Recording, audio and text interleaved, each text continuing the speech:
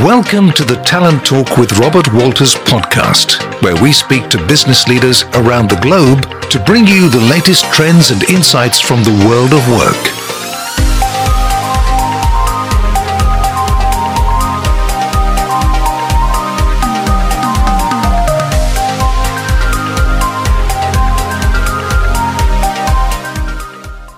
Hola, bienvenidos a un nuevo episodio de The LATAM Leadership Podcast.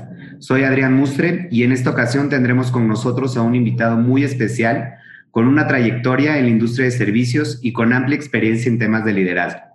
Gracias por acompañarnos, Salim. Hola, Adrián. Muchas gracias por la invitación. Muy contento de estar con todos ustedes y en este foro. Estamos muy contentos de que estés con nosotros. Steve Jobs decía que la innovación es lo que distingue al líder de los seguidores. En este episodio, Salim Vitar nos va a compartir un poco de su trayectoria, sus experiencias y un poco de su esencia. Para quien no conoce a Salim, él es Vice President de Small and Medium Enterprises para American Express, donde ha sido pieza clave para el desarrollo de estrategia comercial, para la atracción de nuevos clientes, así como su retención. Salim, antes de entrar de lleno a lo que estás haciendo actualmente, platícanos un poco de tu trayectoria. Por supuesto. Pues mira, yo empecé, recién salido de la universidad, trabajando en un banco, en la parte de Corporate and Investment Banking. Tuve varios años ahí. Posteriormente vino una trayectoria de 10 años en consultoría, muy enfocado a la parte comercial, muy enfocado a temas B2B. Y desde hace 5 años regresé otra vez a la banca, en la parte comercial, en la parte corporate. Entonces, si tengo que resumir mi experiencia, siempre he estado en el lado de servicios, muy ligado a temas de B2B y ofreciendo o vendiendo o haciendo proyectos en servicios de alto valor. Perfecto. Y ahora sí, platícanos, ¿qué estás haciendo actualmente? A ver, te platico. Yo estoy dentro de un área de American Express que se llama Global Commercial Services. Nosotros lo que hacemos, estamos en el negocio corporate, hacemos soluciones de Working Capital Optimization para ayudarle a sus clientes en temas de flujo y en temas de optimización de capital de trabajo para que puedan seguir operando y trabajando con sus clientes y con sus proveedores. Y platica un poco de tu equipo de trabajo. ¿Cuántos son?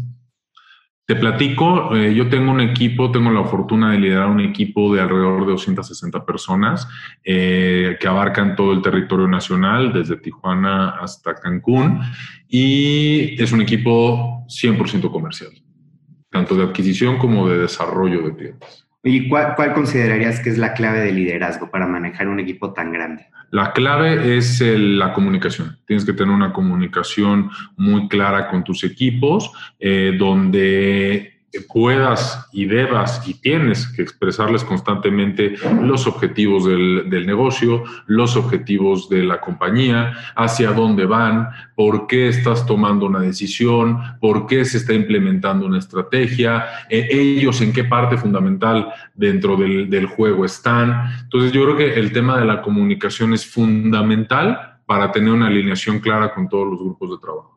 Y ahorita con la situación actual, o sea, todo el tema del COVID, o sea, ¿qué es lo que has tenido que innovar en relación a tu tipo de liderazgo, con tu equipo de trabajo? Bueno, definitivamente la parte, yo creo que no soy el único y no somos la excepción.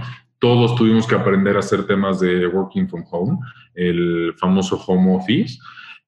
¿Por qué? Porque pues, a nosotros ser un equipo comercial, pasamos mucho tiempo con los clientes, ¿no? En la oficina o en las plantas de producción, en las bodegas, en las centrales de abasto, pues que es donde están nuestros clientes y es donde realmente ves la operación y en donde tú puedes generar valor. Entonces, aprender a gestionar los equipos comerciales y que los equipos comerciales aprendan a desarrollar negocio desde casa ha sido un reto para absolutamente todos. No creo que sea un tema exclusivo para mi equipo y para mí. Yo creo que para todas las industrias y todos los sectores. Y tomando en consideración que ese probablemente sea uno de los desafíos más fuertes, ¿no? O sea, como poder liderar a distancia un equipo de trabajo. ¿Qué otro desafío te has topado ahorita con esta situación?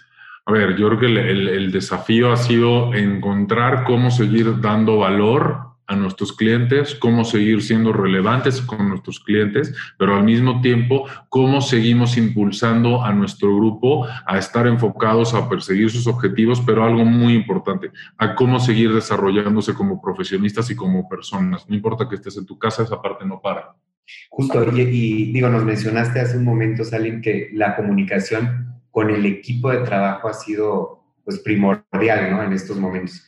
Y con tu cliente, ¿cómo han manejado esto? Digo, porque la situación que estamos viviendo actualmente pues nos pegó a todos, ¿no? Tanto empresas como clientes del otro lado. O sea, ¿cómo has manejado justo eso? Pues mira, la verdad es que los clientes están exactamente en la misma situación, entonces entienden que cuando vamos a hacer una reunión en algún sistema, en la computadora, en la cámara, lo que hemos ganado de ambas partes ha sido mucha eficiencia. Curiosamente ha sido mucha eficiencia. ¿Por qué? Porque como sabes que tienes las reuniones una tras otra, entonces vas directo al grano, tienes una minuta muy bien hecha, planteas objetivos claros de la reunión y creo que hemos ganado mucha productividad, tanto los clientes como nosotros, con esta nueva normalidad. Esa es la regla de las cosas, ¿no?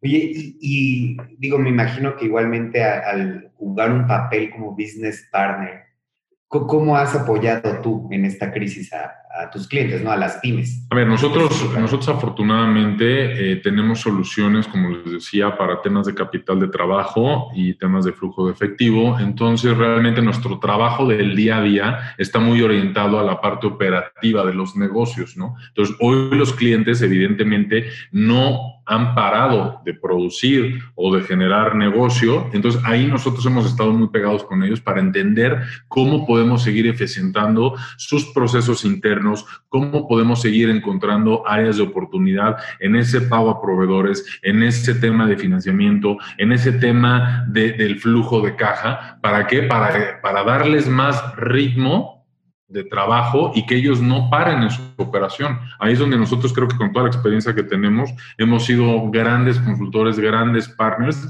pero al mismo tiempo unos socios de negocio estratégicos para nuestros clientes, escuchándolos, entendiendo la situación, entendiendo dónde ven las complejidades y asesorándolos. Y en algunos casos hemos intentado cosas nuevas para ellos y para nosotros. Perfecto. Oye, sí, bastante interesante, Salim. Me gustaría retomar un poco más, hablando un poco de tu experiencia profesional.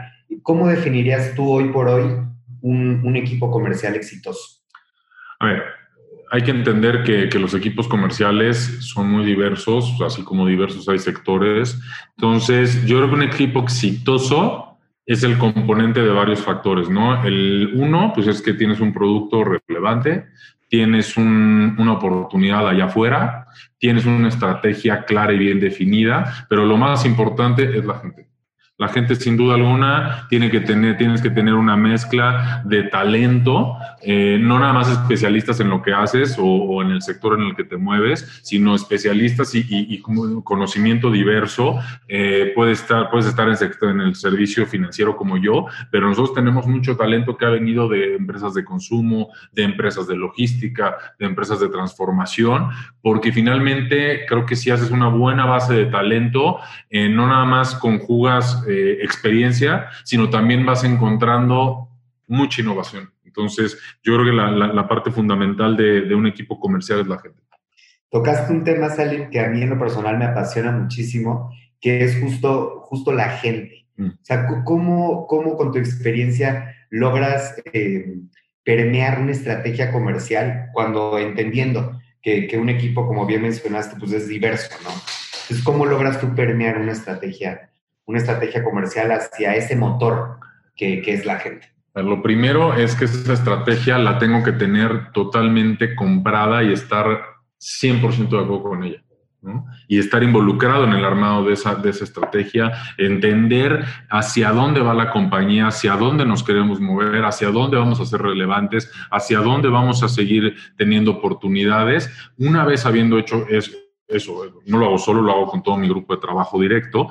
Lo importante es entender cómo lo aterrizas de una manera clara, sencilla, hacia el equipo comercial. Y de ahí conectarlo con los KPIs de cada uno de los individuos, ¿no? Porque no van aislados el uno con el otro. Te tengo que decir hacia dónde vamos, cómo vamos a ir hacia allá, pero tú ¿En qué participas? ¿No? ¿Cuáles son tus responsabilidades? Para que entonces la pieza, el rompecabezas esté completo y todos sepamos por qué lo hacemos, por qué me toca hacer esto, por qué tengo esos KPIs, por qué tengo esa cuota, por qué tengo que traer ese número de clientes, por qué tengo que desarrollar mi portafolio, porque ya sé esos números, en qué contribuyen en el total de hacia dónde se mueve la compañía. Claro, es la participación que tiene cada persona como individuo dentro de un equipo. Por supuesto, y yo creo que la clave fundamental es hacerlos dueños a ellos de la estrategia y hacerles entender que como equipo de liderazgo, tu función está en darles las herramientas, en darles abrirles los caminos, porque la magia la hace la gente. Y si tú no les pones claras los objetivos, no les das todas las herramientas y les das la libertad de operación, entonces realmente tu trabajo como líder no está siendo el efectivo. Tú eres un medio para tu gente. Para lograr la magia, ¿no? Por supuesto. Como dices. Oye, y ahora hablando un poquito del otro lado, o sea, del lado del cliente. ¿Cuáles crees que sean las claves para retenerlos? A ver, yo creo que hay una parte fundamental con los clientes, es la honestidad, ¿no? Con los clientes tienes que tener tanto comunicación clara como lo que puedes hacer como lo que no puedes hacer. Yo creo que con los clientes, cuando tú le explicas y le dejas muy claro hasta dónde están tus alcances y hacia dónde lo puedes llevar, y por el otro lado, qué no puedes hacer, qué no está en tus funciones, qué no está en tu scope, creo que ahí es la base clara de una relación exitosa con los clientes, ¿no? Honestidad, transparencia y sobre todo una gran comunicación. Oye, volvemos a lo que platicamos en un principio, ¿no? La comunicación al final de cuentas. 100%. La comunicación es la base de todo, de un negocio exitoso, de un equipo exitoso, de una relación comercial exitosa. Comunicación clara. Perfecto. Y Salim, no quiero dejar pasar la oportunidad de ver qué habilidades ves tú en tu equipo de trabajo. O sea, ¿qué buscas tú cuando estás formando este equipo exitoso de trabajo? Lo primero, yo tengo muy claro que yo me tengo que rodear y tengo que armar un equipo de gente más talentosa que yo. Yo no me considero talentoso, yo me considero un tipo que tiene sus capacidades igual que todo el mundo, pero también conozco cuáles son mis áreas de oportunidad. Entonces, lo que yo he hecho durante toda mi trayectoria es de rodearme de gente en donde yo tengo un área de oportunidad, asegurarme que tengo, no una, que tengo un pool de colaboradores muy fuertes en ese skill, ¿no? Voy a poner un ejemplo, a lo mejor gente analítica, gente financiera, ¿no? Hay gente en mi equipo que es mucho más financiera y más sólida que yo en esa parte, pero me aseguro que no tengo a un solo especialista, sino tengo a varios. ¿Para qué? Para que ese skill dentro de mi equipo esté totalmente cubierto. Por el otro lado, cuando tú tienes una fortaleza, lo que tienes que complementarte con gente igual de talentosa o que te complemente en esa área, en esa fortaleza que tú tienes. ¿Para qué? Para que se detone algo que permee muy fuerte en el equipo y que los lleve al siguiente nivel, ¿no? Pero te tienes que rodear o sea, tienes que entender cuál es tu responsabilidad, cuál es hacia dónde tienes que llevar al equipo, hacia dónde tienes que llevar al negocio y asegurarte cuáles son los skills que necesitas dentro del equipo para poder lograr todos los objetivos y alinearlos también con los skills de liderazgo que la compañía requiere, ¿no? Cada compañía tiene unos skills definidos y pues tienes que cubrirlos, ¿no? Y claramente, digo, y ya hablando en muy pocas palabras, el líder tiene que ser humilde, ¿no? No, bueno, por supuesto. La persona más humilde de toda una estructura tiene que ser el líder. ¿Por qué? Porque no eres quien sabe todo, no eres el hombre de las respuestas, no eres el hombre que sabe absolutamente todo, ¿no? Hombre o mujer, ¿no? Que sabe todo. Tienes que tener la capacidad de entender que tú no eres el centro del negocio. Tú eres un facilitador del negocio. El centro del negocio es el equipo comercial, el que está frente al cliente, el que hace que las cosas sucedan, el que trae el negocio, el que genera negocio, el que está en cada reunión poniendo la cara de la marca frente a un cliente, el que está en la calle. Ellos son las verdaderas estrellas. Entonces, si tú no tienes claro esa parte, hay un trabajo que hacer. Claro, yo creo que aquí es tal cual la gran diferencia, ¿no? Que se escucha y platicamos mucho entre jefe y líder, ¿no? O sea, es claramente el que jala o el que empuja a un equipo. Por supuesto, tú eres, en un equipo comercial exitoso, no hay quien solamente está arriba del carro y los demás empujan. Eres el que primero empuja y el que más fuerte tiene que empujar, ¿no? Interesante, Salim. Oye, ahora me gustaría que nos platiques un poco pues de la industria en la que estás involucrado, ¿no? O sea, ¿hacia dónde crees que va a evolucionar la industria de banca? A ver, la industria con todo este tema de la pandemia, evidentemente también ha sido un reto entender la evolución, y la evolución va a un tema un poco que ya se ha vuelto un poco trillado, no nada más para la banca, sino para todos los sectores, que es el tema del mundo digital, ¿no? Cómo nos volvemos relevantes en la vida digital, pero en la vida móvil de los clientes, ¿no? Y móvil me refiero al aparato que todos tenemos, que es un celular, ¿no? Porque un cliente, hablando de pyme, pues el cliente es el mismo dueño de la empresa y ese cliente gestiona todo su negocio desde un celular. Entonces, ¿cómo te vuelves relevante no nada más en el mundo digital, sino que pueda navegar en ciertas funciones, en ciertas aplicaciones de tu negocio, sino que esas mismas aplicaciones, esas mismas funciones vayan con él hacia donde quiera que vaya, pero que al mismo tiempo lo puedan conectar con sus clientes, con sus proveedores? Entonces, por eso es importante volverse relevantes, no nada más en la vida digital, sino en la vida móvil de los clientes. Y ahí todos tenemos un reto, ¿no? Porque va asociado a temas de cómo vuelves ese móvil totalmente seguro, que sea eficiente en la transaccionalidad, que sea sencillo en el uso. Entonces, toda la industria, otra vez financiera, pero también, tú dime cuál, la de consumo masivo, la de servicios, etcétera. Todos hemos tenido que pensar cómo evolucionamos en ese punto, ¿no? Claro, yo creo que es o sea, para México es un reto bastante interesante, pues esta digitalización, por decirlo de alguna manera, donde no nada más involucramos, como bien dices, lo electrónico, sino pues, lo móvil, ¿no? Claro, porque en México le sumas un factor adicional, ¿no? Que es el cuánto, ya sea en el negocio formal, informal o en la parte personal, cuánto está bancarizado, cuánto está en un medio formal de pago. Hoy, en este país, la gran mayoría sigue siendo en efectivo, ¿no? O en algunos casos la transferencia, ¿no? Que es un medio digital. Pero en este país se mueve todavía mucho tema en efectivo, tanto a nivel personal como a nivel compañía. Entonces, ¿cómo te vuelves relevante en un mundo donde hoy, o en un país donde hoy, cash is king, ¿no? 100%. Y es justo, o sea, otro tema bastante interesante de que somos un país que necesita ser bancarizado. O sea, que está en vías de, pero pues estamos años luz. Y no nada más es que el país tenga toda la infraestructura necesaria para bancarizar al país, sino también hay un tema cultural, ¿no? Todos los usuarios no estamos acostumbrados a hacer toda nuestra vida financiera en medios digitales. Sí, eso ¿no? sí. O sea, y tú te das cuenta cuántas sucursales de banco siguen habiendo, ¿no? Y las filas que se hacen en las mismas sucursales. Las filas que se hacen en las sucursales, pero también nosotros mismos, ¿cuántas cosas pagamos en efectivo? Pagamos todavía muchas cosas en efectivo porque no estamos acostumbrados a poner nuestros datos bancarios en la aplicación de una compañía. No estamos acostumbrados a mandar una transferencia de individuo a individuo o recibirla. Entonces todavía tenemos una oportunidad nosotros a nivel cultural. Súper, no, bastante interesantes, Salim, los puntos que nos estás compartiendo. Y ahora me gustaría que nos platiques qué es lo que más te gusta de tu trabajo. Definitivamente la gente.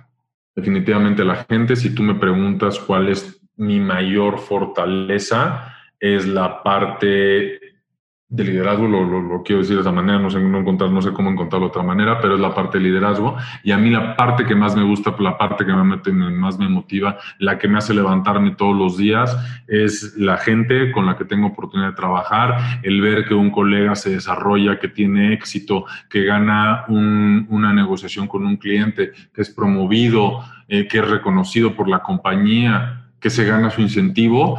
Esa es la parte que más me motiva y la que más me ilusiona todos los días de mi trabajo. Oye, y digo, hablando justo de la gente, o sea, yo siempre he dicho y soy de la idea que trabajar con gente es de las cosas más complicadas, ¿no? ¿Qué haces tú en un día complicado de trabajo cuando tienes un equipo pues, del tamaño que nos comentaste, ¿no? Pues mira, yo creo que días complicados todos tenemos.